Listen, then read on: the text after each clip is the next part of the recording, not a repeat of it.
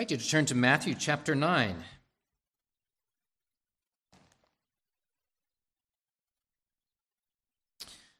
Reading the last verses of this chapter, verses 35 through 38. Sort of like last week, I'll say that I'm suspending my normal pattern of preaching through the book of 1 Peter to take up a special subject today. But I'll be calling attention to the way in which these things are put into practice by Peter himself. So there's a lot of continuity that I think that you'll hear in this. Listen to God's word. Then Jesus went about all the cities and villages, teaching in their synagogues, preaching the gospel of the kingdom, and healing every sickness and every disease among the people. But when he saw the multitudes, he was moved with compassion for them, because they were weary and scattered, like sheep having no shepherd. Then he said to his disciples, "The harvest truly is plentiful, but the laborers are few. Therefore, pray the Lord of the harvest to send out laborers into his harvest."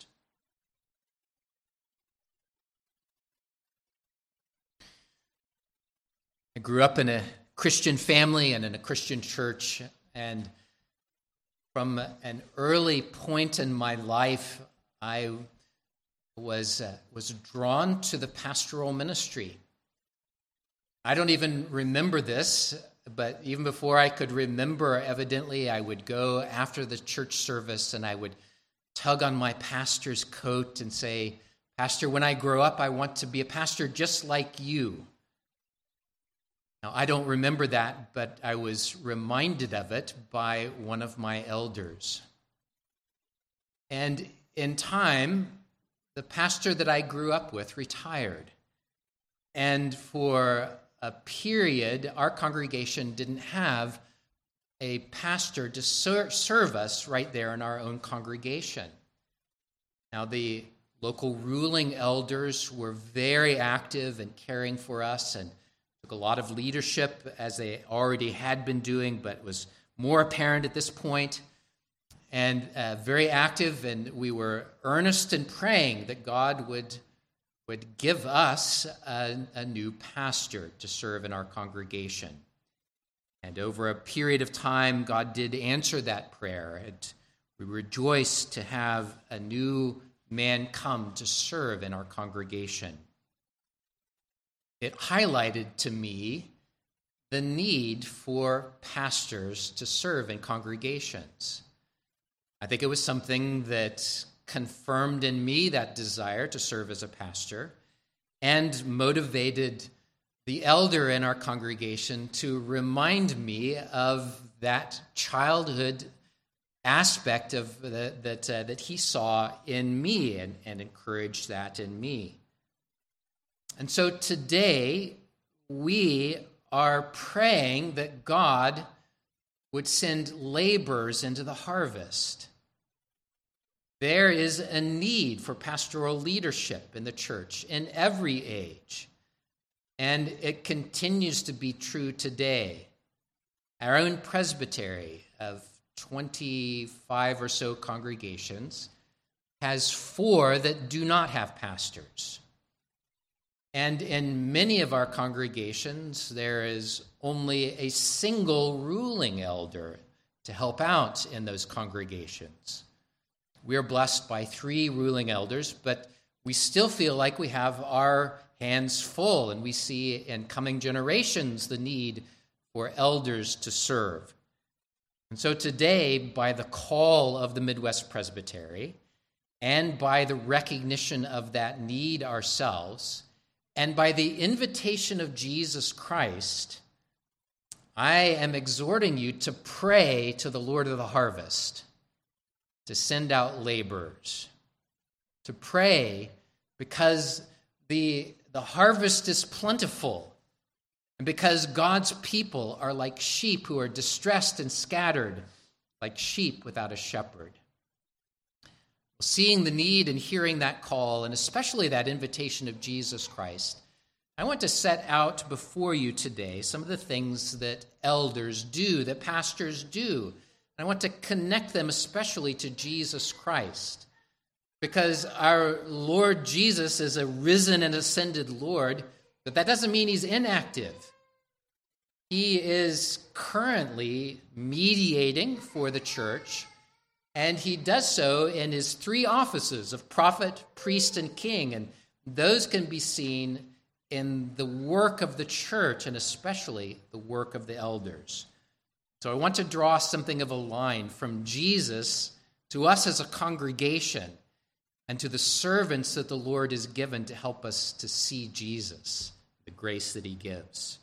All of that to say, let us pray as Jesus has invited us. The Lord of the harvest would send out laborers into his harvest. Let's start with the role of prophet.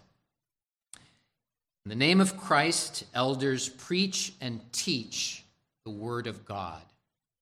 Elders preach and teach the word of God.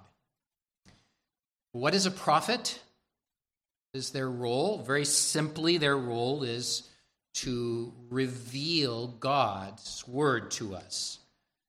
You can see it in the Old Testament as the prophets came and often said, "Thus says the Lord."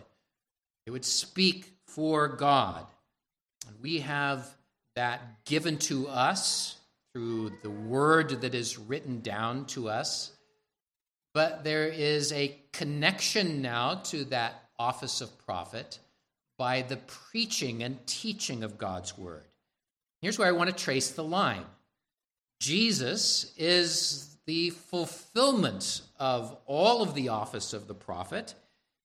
You can hear it in his own words as he said, "I came to reveal the Father to you." You can see it in the passage of today in Matthew. You see it by his example. He was doing the work of a prophet. He was going through the country, preaching the kingdom of heaven and teaching in the synagogues. He saw the need of the people for such teaching to continue.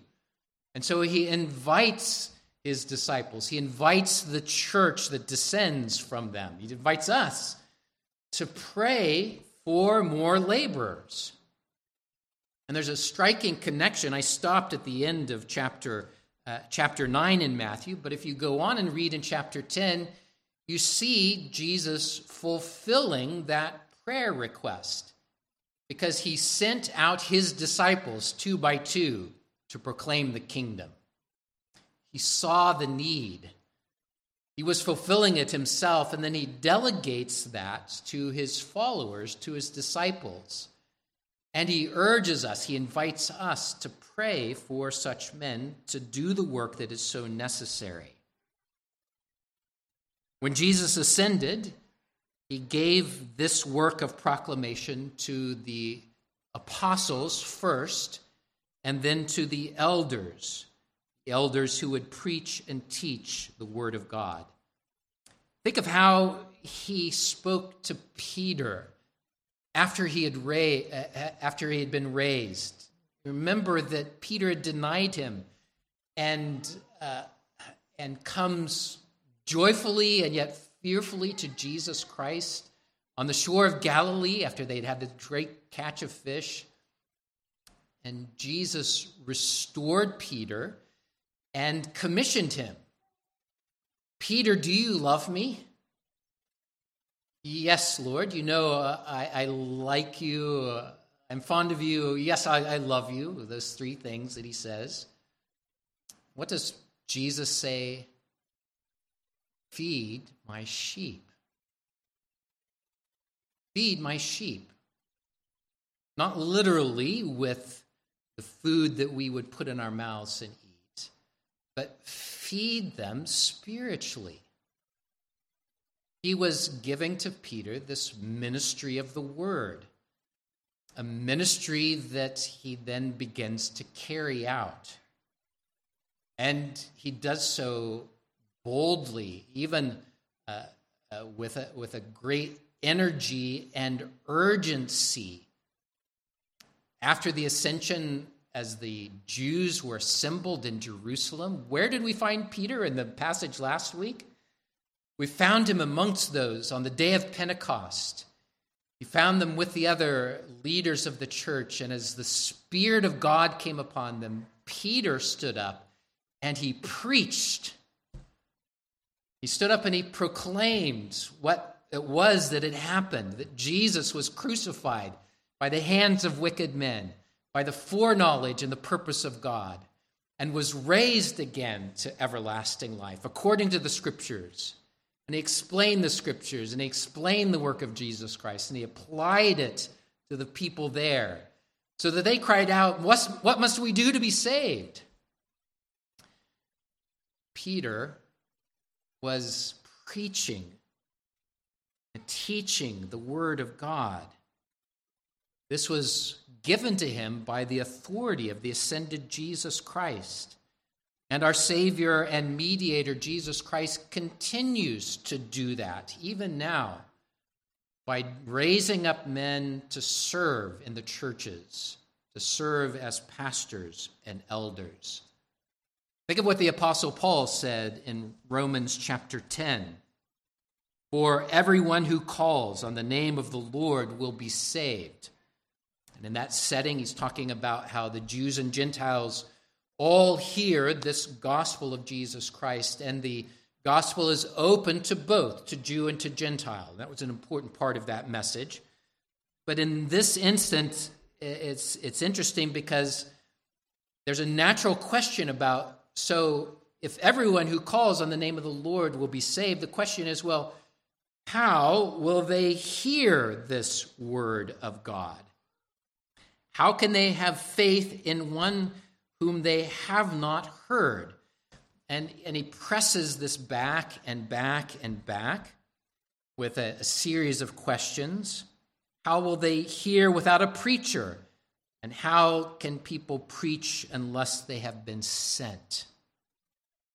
That series of questions pushes it back and connects us vitally to Jesus Christ as the one who sends out the gospel, and especially sends out those who are authorized by Jesus himself to proclaim this word. They are sent by Christ to proclaim this good news so that people would hear and believe and come to faith in Jesus Christ. Paul develops this in Ephesians chapter 4, where he says that the ascended Lord has given gifts to men. Among these are apostles, prophets, evangelists, pastors, and teachers. You see, our ascended Lord provides us his word and his Spirit to reveal God to us, to reveal his will for our salvation. He does that to us immediately in the sense that we can each take the Bible and read it ourselves. But he has also given a particular and a blessed way of that word to go out. And that blessed way is through this very setting right here, through the corporate church and through the official proclamation of the salvation that comes through Jesus. And so our catechism says that God uses the word, and especially the preaching, as an effectual means of convincing and converting sinners and of building them up in holiness and comfort through faith unto salvation. This is God's purpose. It's one of the ways that we are vitally connected to our Savior and to his work in the office of prophet, of revealing God to us. It is through the preaching of the word. And it's tempting here to draw a line like this, that is Jesus to the preacher, to the people. And there is an element of truth to that. But I would like to draw it more directly to Jesus through the means of the preaching, so that you don't see me as the mediator, but to see Jesus as the author of your salvation, and of his giving ministers to serve so that you would see Jesus. So like Paul, I hope to say, follow me as I follow Jesus. Listen to me as I listen to Jesus. Listen to me as I speak the words that he has given to proclaim. So we're praying today for such men, praying for pastors and ruling elders that would preach and teach. So I would urge you to pray for men that are passionate about knowing Jesus, that are grounded in God's word, well trained by it, who are sound in the faith, who are wanting others to know this truth and will proclaim it with the same compassion that Jesus had in this passage in Matthew, a compassion that sees people as being distressed and scattered like sheep without a shepherd. Pray for those who would preach and teach God's word. Secondly, Christ is our great high priest and is even now exercising that office. And he also does so in a delegated way through the elders of the church. So in the name of Christ, elders administer the sacraments, which communicate the benefits of Christ's mediation for us. Now here, the work of Jesus is unique. He alone can lay down his life as a sacrifice. He alone is the perfect mediator. As you read through the book of Hebrews, you will find this over and over again. You'll see that he offered up himself the once-for-all sacrifice that satisfies God's justice. He is the only one who can do that, and he is the only one who can live and make continual intercession for us. And central to this work of mediation is the blood of the new covenant. It is by his own blood that we are forgiven of our sins. It is by his body broken and his blood poured out that we have salvation. And you hear this throughout the words of the scripture, especially in Hebrews chapter 9, where it speaks of that once-for-all sacrifice. You hear it in the sacrament of communion. I've already alluded to that, right? This cup is the new covenant in my blood, says Jesus. This blood is shed for you. You can also connect it to baptism. You can also connect it to the cleansing that comes through Christ's blood. Think of all of the Old Testament passages that talk of the cleansing that comes through the blood. Well, we learned this too from Peter, didn't we? Back in chapter 1 of 1 Peter. Listen to what Peter said. We know that you were not redeemed with corruptible things like silver or gold from your aimless conduct received by tradition from your fathers, but with the precious blood of Christ, as of a lamb without blemish and without spot. Here, Peter is preaching and teaching. He's explaining these actions of God and the gospel of the kingdom. But he's also connecting it to these other means of grace that God has given to us. The grace of the two sacraments of the Lord's Supper and of baptism. You see, Jesus Christ, as an ascended high priest, has also given to the church these two tangible signs of the gospel of God's grace. And he's given them to be administered by the elders so that you would have this vital connection with Jesus. And here I'm drawing that line again to connect you with your Savior through the sacraments that are administered by God's servants, the elders. Now, the sacraments are ones that are outward signs that are often spoken of an inward grace. It doesn't mean that the sacraments in and of themselves are meaningless. Instead, they are packed full of meaning. And as you meditate on them, you can see some of the many blessings of this vital connection that Jesus Christ has made with us through the sacraments. He knows that we are scattered and are like sheep that have gone astray, and that we need this. So I appreciate the way the seminary president, Barry York, meditates on this in a book called Hitting the Marks. He calls attention to the fact that baptism marks the seriousness of the call of Christ. It marks repentance over sin. It marks cleansing for forgiveness and the holiness of life and entrance into the visible church. He says, if you are baptized, you are marked with the blood, marked by the, to be a blood, that's a tongue twister, marked to be the blood-bought servant of Christ. The holiness of the sacrament comes from the holiness of the blood it represents, the blood of Jesus Christ shed for you. You could do the same thing with the sacrament of the Lord's Supper, meditating on the experience of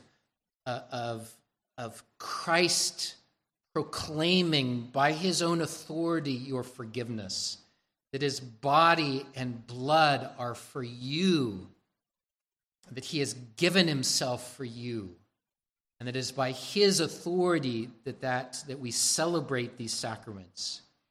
These are things to meditate on and to see the grace that God gives to us. Where you can see why the sacraments have been called one of the marks of the church. It's a marker of the very lifeblood of the church. They are given to the church corporately to administer, not taken individually. Now, we are individually blessed. You're vitally connected to Jesus individually. But you do not take these things to yourself. You do not baptize yourself. You do not give communion to yourself. It is given to you by the servants of Jesus Christ, by the authority of Jesus. So again, I want to draw that line of the vital connection between you and Jesus. It is his authority delegated to the servants that are ministering Jesus to you. So pray for such men that are passionate about the precious things of God. They're passionate about these holy ordinances. When I use that term, it may be off-putting to some, making you think of, well, that sounds very Roman Catholic. But we're not being Roman Catholic when we talk about something that is holy. It is a biblical term. And these practices are not a nothing. They are holy to the Lord. They are instituted by Christ himself for our good. And the elders of the church are recognizing that and are coming alongside of you to nurture your faith with these visible, tangible signs, show you the grace of Jesus Christ. Pray for such men that are passionate for the sacraments. Thirdly, the office of king. Here, the kingly work of Jesus Christ comes through in the church in the office of ruling and of defending. In the name of Christ, elders serve and protect the flock of Christ through the exercise of church discipline. As king, Jesus is described as saving us from our enemy, Satan, from delivering us from our sin, for rescuing us from the domain of darkness. His kingly office is also shown in that he governs our behavior, rewarding obedience, disciplining our sin. He protects us and preserves us when we are tempted. He powerfully directs all of history to its appointed end and is specifically described as being a head over all things for the church. He's head over all things for the church. It lifts us, it lifts the church into this privileged category. It shows the sovereignty of God, the kingly work of Jesus Christ being directed particularly for the benefit of his people. And once more, Jesus has also delegated work of that rule and protection to the elders who serve in each congregation. So he's entrusted elders to watch over the sheep from wolves who try to sneak in, to tear and to rend and to devour. It's the language that Paul uses in Acts chapter 20. He's given elders to guard against the work of Satan, who is like a lion, who is prowling about, seeking whom he may devour. It's the language of Peter. He's given us elders to watch over our souls, to deliver us from, or to direct us to Christ who delivers us from those sins that easily ensnare. It's the language of Hebrews. We are vitally connected to Jesus, who is ruling and reigning over all things, protecting us from Satan himself. You can see then Peter carrying this out in his ministry. It's not so long in the apostolic church.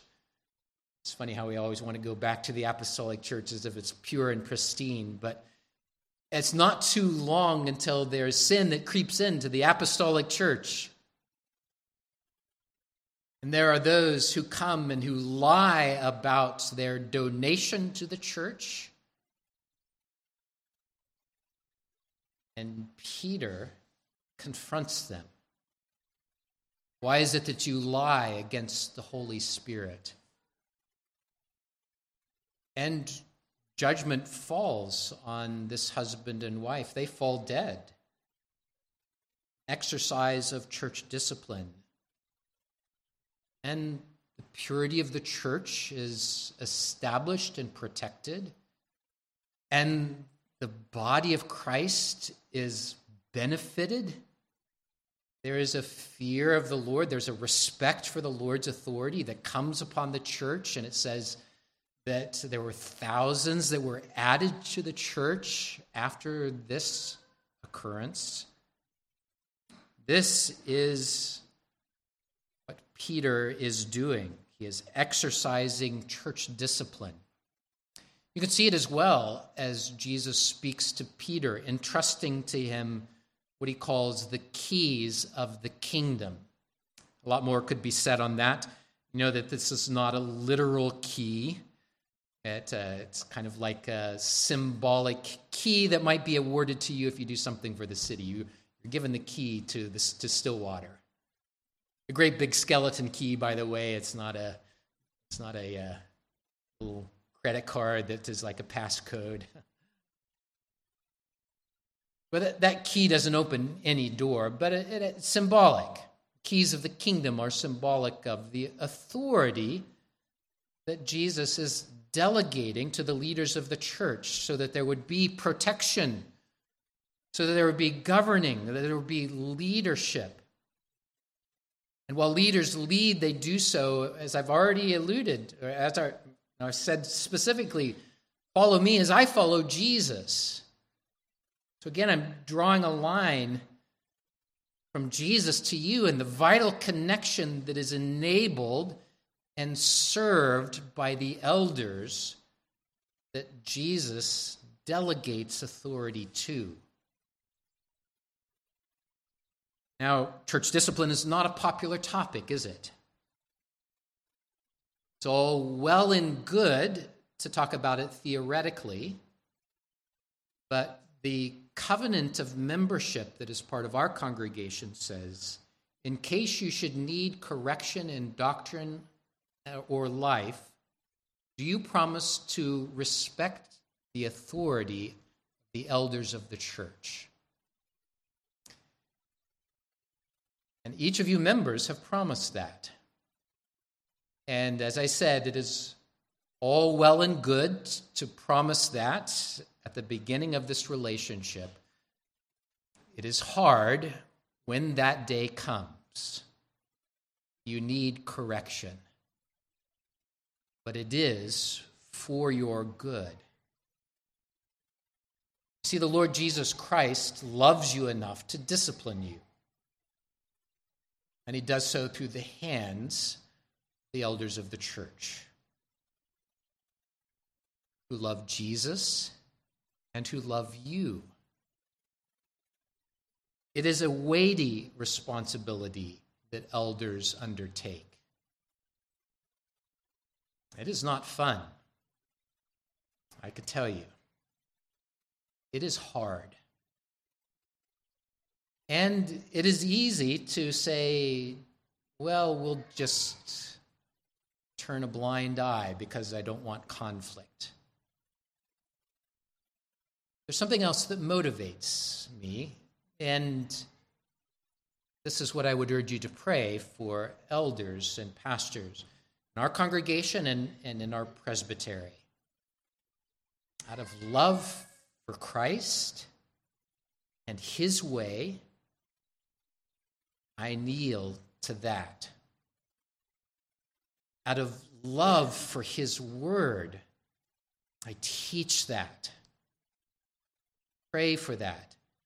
Out of love for Christ's church, which has been purchased with his blood,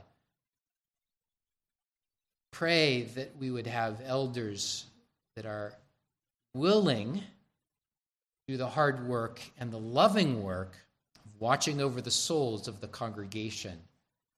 It would take that step of correction when needed. Pray for this. We need it. Each one of us individually. I need this. I have promised this. I have committed to hear the counsel, the admonition, the correction of the church. I pray that you would follow me as I follow Jesus in this. Jesus has invited us to pray for laborers in the harvest. Laborers that would preach and teach the word of God. Laborers that would administer the precious sacraments. Laborers that would lovingly exercise church discipline. Join me today and in the coming days to pray for such men, for us. Pray this for me, please. Pray this for our presbytery and really for the church worldwide. There's a need in every age. Let's pray. Well, God, thank you for your invitation to pray. We have boldness then to pray exactly as you have invited us. Oh God, send laborers into the harvest. Oh God, send men that know your word and proclaim it, who go out as heralds of the King to speak on your behalf. Oh Lord, send out men that understand the precious things that you have given to us, how the sacraments portray the grace that you have purchased with your own precious blood. And may the baptisms be multiplied in your church. And may the sacrament of the Lord's Supper be observed with awe and reverence for what you have done and your authority to proclaim our forgiveness. And, O Lord, give us men, give us laborers that love you and love your church so much that they will carry out the same sort of loving discipline that you desire, that you carry out in and of yourselves. God, send laborers. We need them desperately. In Jesus' name we pray. Amen.